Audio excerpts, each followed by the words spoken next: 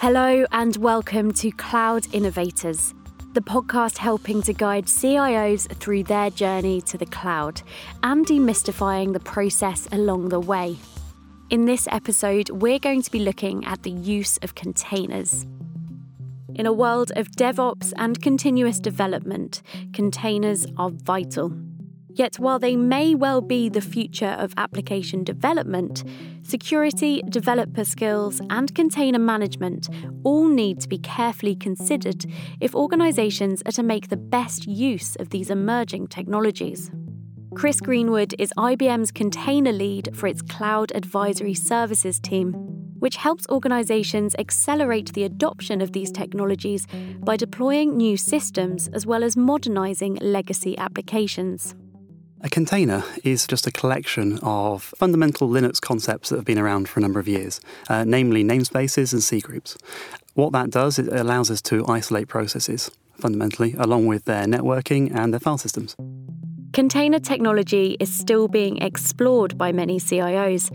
It's something Alex Denley, Deputy Director of Innovation and Transformation at London South Bank University, is looking into. In terms of containers, at the moment, we have our enterprise architect currently considering what applications are best placed in containers and why. And as you can imagine, with multiple cloud providers, each one comes with various similarities, but also some differentiators between the various bodies that deliver this. In fact, it was only today I was having a conversation to say, okay, well, let's understand, before we do move over to our applications over and containerize them, what are some of the considerations that we need to make? First thing, from the cloud provider, be aware of their service level agreements. You put things over there, you need to make sure that the right service level agreement is in play. Make sure that if things go wrong, that you've got the right service level agreement to bring them back online. Secondly, the security layer, based on what information is up there and why. Make sure that you have the relevant security precautions in play as well. Thirdly, in terms of some of the migration tools that are there, make sure that the public cloud providers that you're working with in terms of containerization play nicely with some of the migration tool sets that are there as well. In terms of containerization, I think it's inevitable that we'll be moving our first applications over, hopefully within the next 3 to 4 months, which is really, really exciting for us. We've got the first workloads. We're currently in play. We've got a team mobilized to do so. So I think the answer in terms of containerization, we're on the journey. And Fatima Mahad, former Director of Technology and Operations at UCAS, has also dabbled. At UCAS, there has been an exploration of adopting container technologies as part of the whole cloud infrastructure strategy. At the last point, our teams were investigating, for example, the Docker solution and looking at that and how that could become the future. You know, I believe some of the benefits attached to adopting containers, for example, is that, you know, you can easily lift and shift an entire landscape, and you can also easily move from one provider to the other, which would kind of negate some of the risks we were talking about earlier on in terms of vendor lock-in. So there are broader benefits. From my understanding, it also makes, you know, the life of the developer community really much more simplified and much more straightforward, and kind of supports a lot of these new processes, for example, around continuous integration and continuous deployment and the whole DevOps culture, essentially. Bola Otabi is the Research Director for the Software Development Research Stream at CCS Insight. She thinks containers are a key part of cloud-native development, but that organisations need to think carefully about how to deploy them. I think we've gone past a little bit the hype. There may be some hype still there. It's like everyone's trying to shoehorn containers into every type of application, and it's not necessary. I think it's going to be quite important that you put them where they work best, because, you know, containers are not easy. There's a lot to, you know, orchestrating, to managing them, to kind of really get into grips with them. In my days, when I was developing on Java, it was Corba. That wasn't easy. But, you know, you get used to it, and then, you know, you learn what its value is. And I think that's what the things that people are still in the learning zone of understanding the value of containers and where best they are suited. As a cutting-edge technology, CIOs are likely to have a lot of questions before embarking on containerized development. Here's Chris Greenwood again. Once organisations have a clearly defined cloud strategy, they generally look to do two things. So firstly is the organizational change associated with it. As I said before, organizations adopting container and containerized technologies are generally also looking at DevOps, moving their ops organization more to an SRE, a site reliability engineer method. On the technology side, organizations come to ourselves looking to both guide their app transformation into containers as well as help them choose and help them build a stable platform to run those containerized platforms on. Ultimately, the most fantastically developed app in containers is only as strong as the platform it's built on top of. And as Bola mentioned, there's a lot of excitement around them. Some CIOs are still watching the market, but that's beginning to change. Maybe if you'd asked a year or so, 18 months ago, I think people were watching it. I think more and more people are testing the waters with containers. Yes, I would definitely say. I think there's still a good cohort watching it, but I think there's a bigger cohort that are now testing and trying. And then whenever I go to conferences, and I was at KubeCon back in May, I did a panel, the breakfast meeting around containers, and it was packed. There was about 200 people there for the conference. That was, breakfast, admittedly, pancakes. But it was packed, and people were very, very interested in looking at containers. So I think more and more people are kind of testing the waters. And there are definite advantages to be had with containerized development. Generally, the advantages are easiest to quantify for organizations who are already moving in the direction of DevOps development production. Now, it's very easy to get caught up in the technology itself, whereas what we really need to look at is the business benefit. Now, the reason companies adopt DevOps is a faster release of new application features to production, better quality code, quicker innovation, and ultimately containers enable that by making the adoption of a microservices architecture much easier than it would be otherwise. Alex Denley again. I think one of the biggest benefits from a CIO in terms of containerization is probably to be able to automate workflows to ensure that your applications are secure and mitigating vulnerabilities. And lastly, I think really important is probably speed and flexibility as well. Of course, no technology is perfect for every situation. So what are the disadvantages? The disadvantage of containers is that from a development perspective, it's a very different way of working. Adopting containers is a complex process. It requires the developers to think differently. It requires developers to start to understand a lot more of the infrastructure layer that they traditionally haven't been as aware of. It also requires the ops people to work very differently. They need to now understand a lot more of the development side. They also need to get a lot more involved in the development side. Now, this really is where the term DevOps comes from, because suddenly you've got conjoined teams of developers and operations staff working together in somewhat harmony, which hasn't traditionally been the case.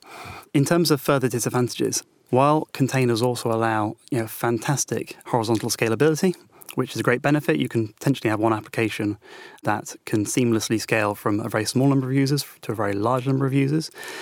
On the negative side, there is a lot more thinking that needs to be done up front, which again is not quite as familiar for a lot of the current development organizations. The other big major disadvantage of containers is that storage of state is a lot more complex. So whereas traditionally with a VM or a traditional legacy bare metal system, you tend to have a state stored on a local hard disk, on a remote hard disk, etc. With containers, at the point that the container itself is terminated, that local storage disappears. Therefore, for any retention of state long-term, that data needs to be stored somewhere where it can either be picked up by another container of the same application or in some kind of external backing service, such as an object store, for example. But when it comes to the positives, Bola thinks the biggest value to be had with containers is in regards to scaling out applications. I think that's where they really kind of add value. Also, especially when you're looking at, the whole point of containers is they cut down on the dependencies and, so all of that kind of thing. So fast-moving, fast-acting applications. So I think scale is one of those things, especially if you don't know how many people you're going to be servicing, and you may suddenly have a massive surge. And Alex Denley considers automation of workflows to be a big boost to development. I think the biggest advantage of containerizing applications more so is being able to consolidate and secure. It's a security blanket effectively over some of your tier one softwares and applications as an example. I suppose the biggest advantage of having containers from a CI perspective is ensuring that your applications are consolidated and secure, and in event of failure, they can still continue to run. Containers are perfect for cloud-native development, as Bola testifies. If you're going to write applications to really fully leverage cloud, and that's what I mean by cloud native, then you are going to look at the cloud services, and containers underpin that, along with other things like microservices and et cetera, et cetera. So I think containers are definitely part of the story. Whether they're there for every kind of application and workload, well, no, I don't think so. But, once again, I keep going back to horses for courses. Success stories for containerised development are already starting to emerge, as Chris Greenwood explains. So we're working with a British bank that previously was struggling to release a new app to its customers, both the phone-based app and the back-end for that app. And what they were finding is that they were struggling to keep pace with the market because the financial sector is moving very quickly these days. If you look at organisations like Monzo and other fintech organisations, they build their entire platforms on containers. Now, this bank in particular, however, was looking at trying to get ahead in the market. What adopting a DevOps development practice, as well as the use of containers, allowed them to do is it suddenly allowed them to move from releasing new features to the market every 2, 3 or 6 months to releasing daily, weekly, even multiple times a day. The organisations that do this really well potentially release new features into production hundreds of times a day. What that means is that features are released into production are no longer big monolithic changes that are very hard to roll forward and roll back. What it now means is that features are released are very small changes, where if a problem occurs, they can roll back very easily and very quickly. It's hard to talk about containers without mentioning DevOps. I think in the DevOps world, containers have a role, especially in terms of managing the transition from the development side right through to delivering out into the production. But it's horses for courses. You can't just say everything is, containers just for DevOps without working out what's the application that you're building. So is a best practice emerging in the world of containerization? It's important to remember, firstly, that containers are still very new. Docker was only released publicly a few years ago. Kubernetes is still fundamentally a very new technology. It might benefit from very frequent releases, but ultimately it hasn't been around for very long at all. What we're seeing over the market in the last couple of years is that more and more organizations are running containers in the cloud on managed platforms. Organizations are also looking to releases of Kubernetes, for example, in ways that are already packaged in a way that they can derive much quicker benefit without putting in the overhead of combining components together. A couple of years ago, it was quite common for organizations looking to run containers in their own environment to start with Docker and Kubernetes, then start adding in a whole bunch of additional components to produce that ecosystem they needed. What's happening is the container platforms are moving in a way that is actually more like the evolution of the Linux platform, where Kubernetes and Docker are almost the kernel, and then they're just packaging applications around that. Best practices kind of suggest that is the same for everything with lots of data points. And at the moment, I don't think we have a lot of data points. There are best practices from the likes of Born on the Cloud guys who are using containers. You've got your Netflix everyone talks about. You've got the AWSs, you've got the Googles, you've got your Microsoft, you've got all of those. And you've got people like Just Eats, you've got Not on the High Street. You've got lots and lots of organisations who are what I would call cloud native, and they have got practices. But, at the same time, I think it's still being worked on. They're not always public, some of these practices. I mean, I saw Just Eat about a year or so ago at a Dynamics conference, and it was very interesting to hear about how they measure, monitor, and how they manage their release trains and their DevOps situation. And it was very interesting. But I think even their discussion was one of learning. For companies that do containerised development well, there's a real value in terms of business transformation. So I think in terms of business transformation and the value that containers can bring to that, ultimately this is just a technology platform that's an enabler for a lot of organisational change that's occurring at the moment. If you look at companies that have done this well, Monzo is a fantastic example because they built their platform pretty much from the ground up using containers. If you look at Google, for organisations that do this well, it allows them to make very large-scale changes to very large and complex platforms in a way that is safe, secure, and doesn't result in compromise to the entire platform. Alex Farr, CIO of Strictly Education, can see the exciting possibilities for containerisation, even though he isn't yet placed to take full advantage of it. it nicely brings together your operations side of the IT department and your development side. So moving to that DevOps model, working together on containerization is a great way to start. For us, it wasn't relevant at the time. We weren't developing new products. Therefore, although I saw the benefits of containerization, it wasn't right for us at that point. And I think that's the key. It's understanding where the benefits are and actually deciding whether it's right for you at this point in time. In the future, we may absolutely move to containerization, that the world is becoming a place which needs software very, very quickly, or wants software very, very quickly.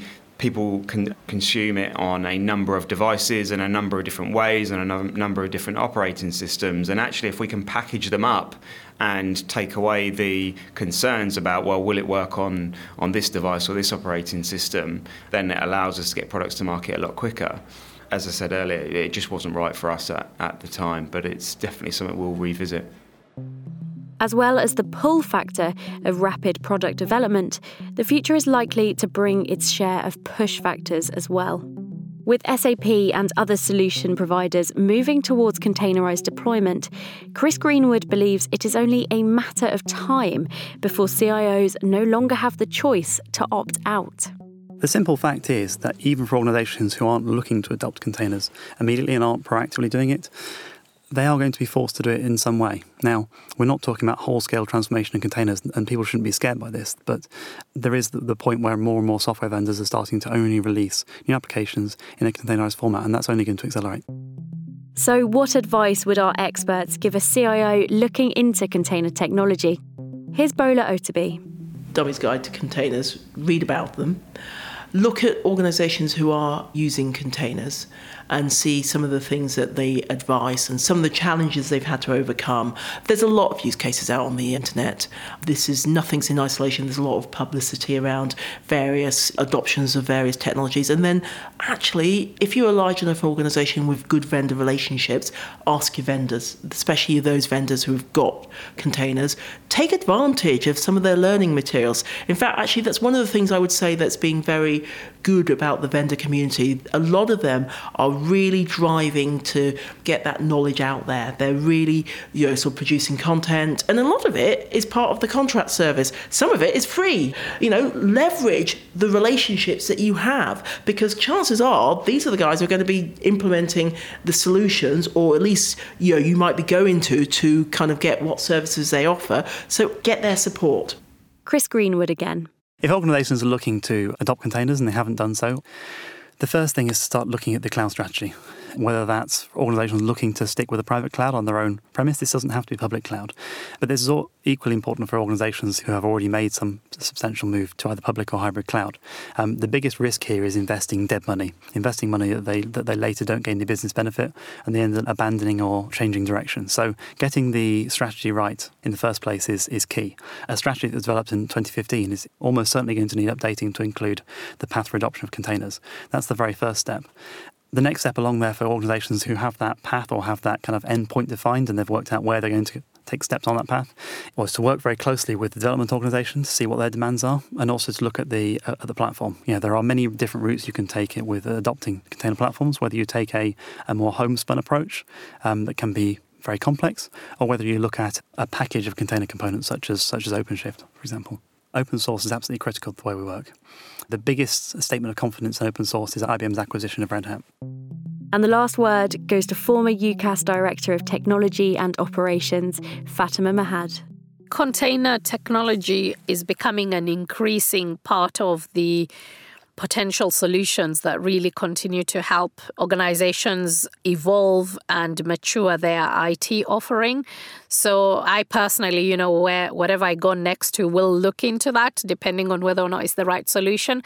I think the whole other concept around serverless computing as well is a big part of what's available out there. So, it just becomes part of an evolution of what was already adopted. And I was reading somewhere, maybe it's been now 10 years or something since the early adoption of cloud. And in UCAS's case, it's definitely coming up to that period. So you need to keep looking to what's available next. And whether you choose to be an early adopter or leading edge or bleeding edge is up to your business need, but I think containers and serverless computing are really here to stay. That's it for Cloud Innovators. Thanks for joining us, our CIOs and our experts on the journey to the cloud.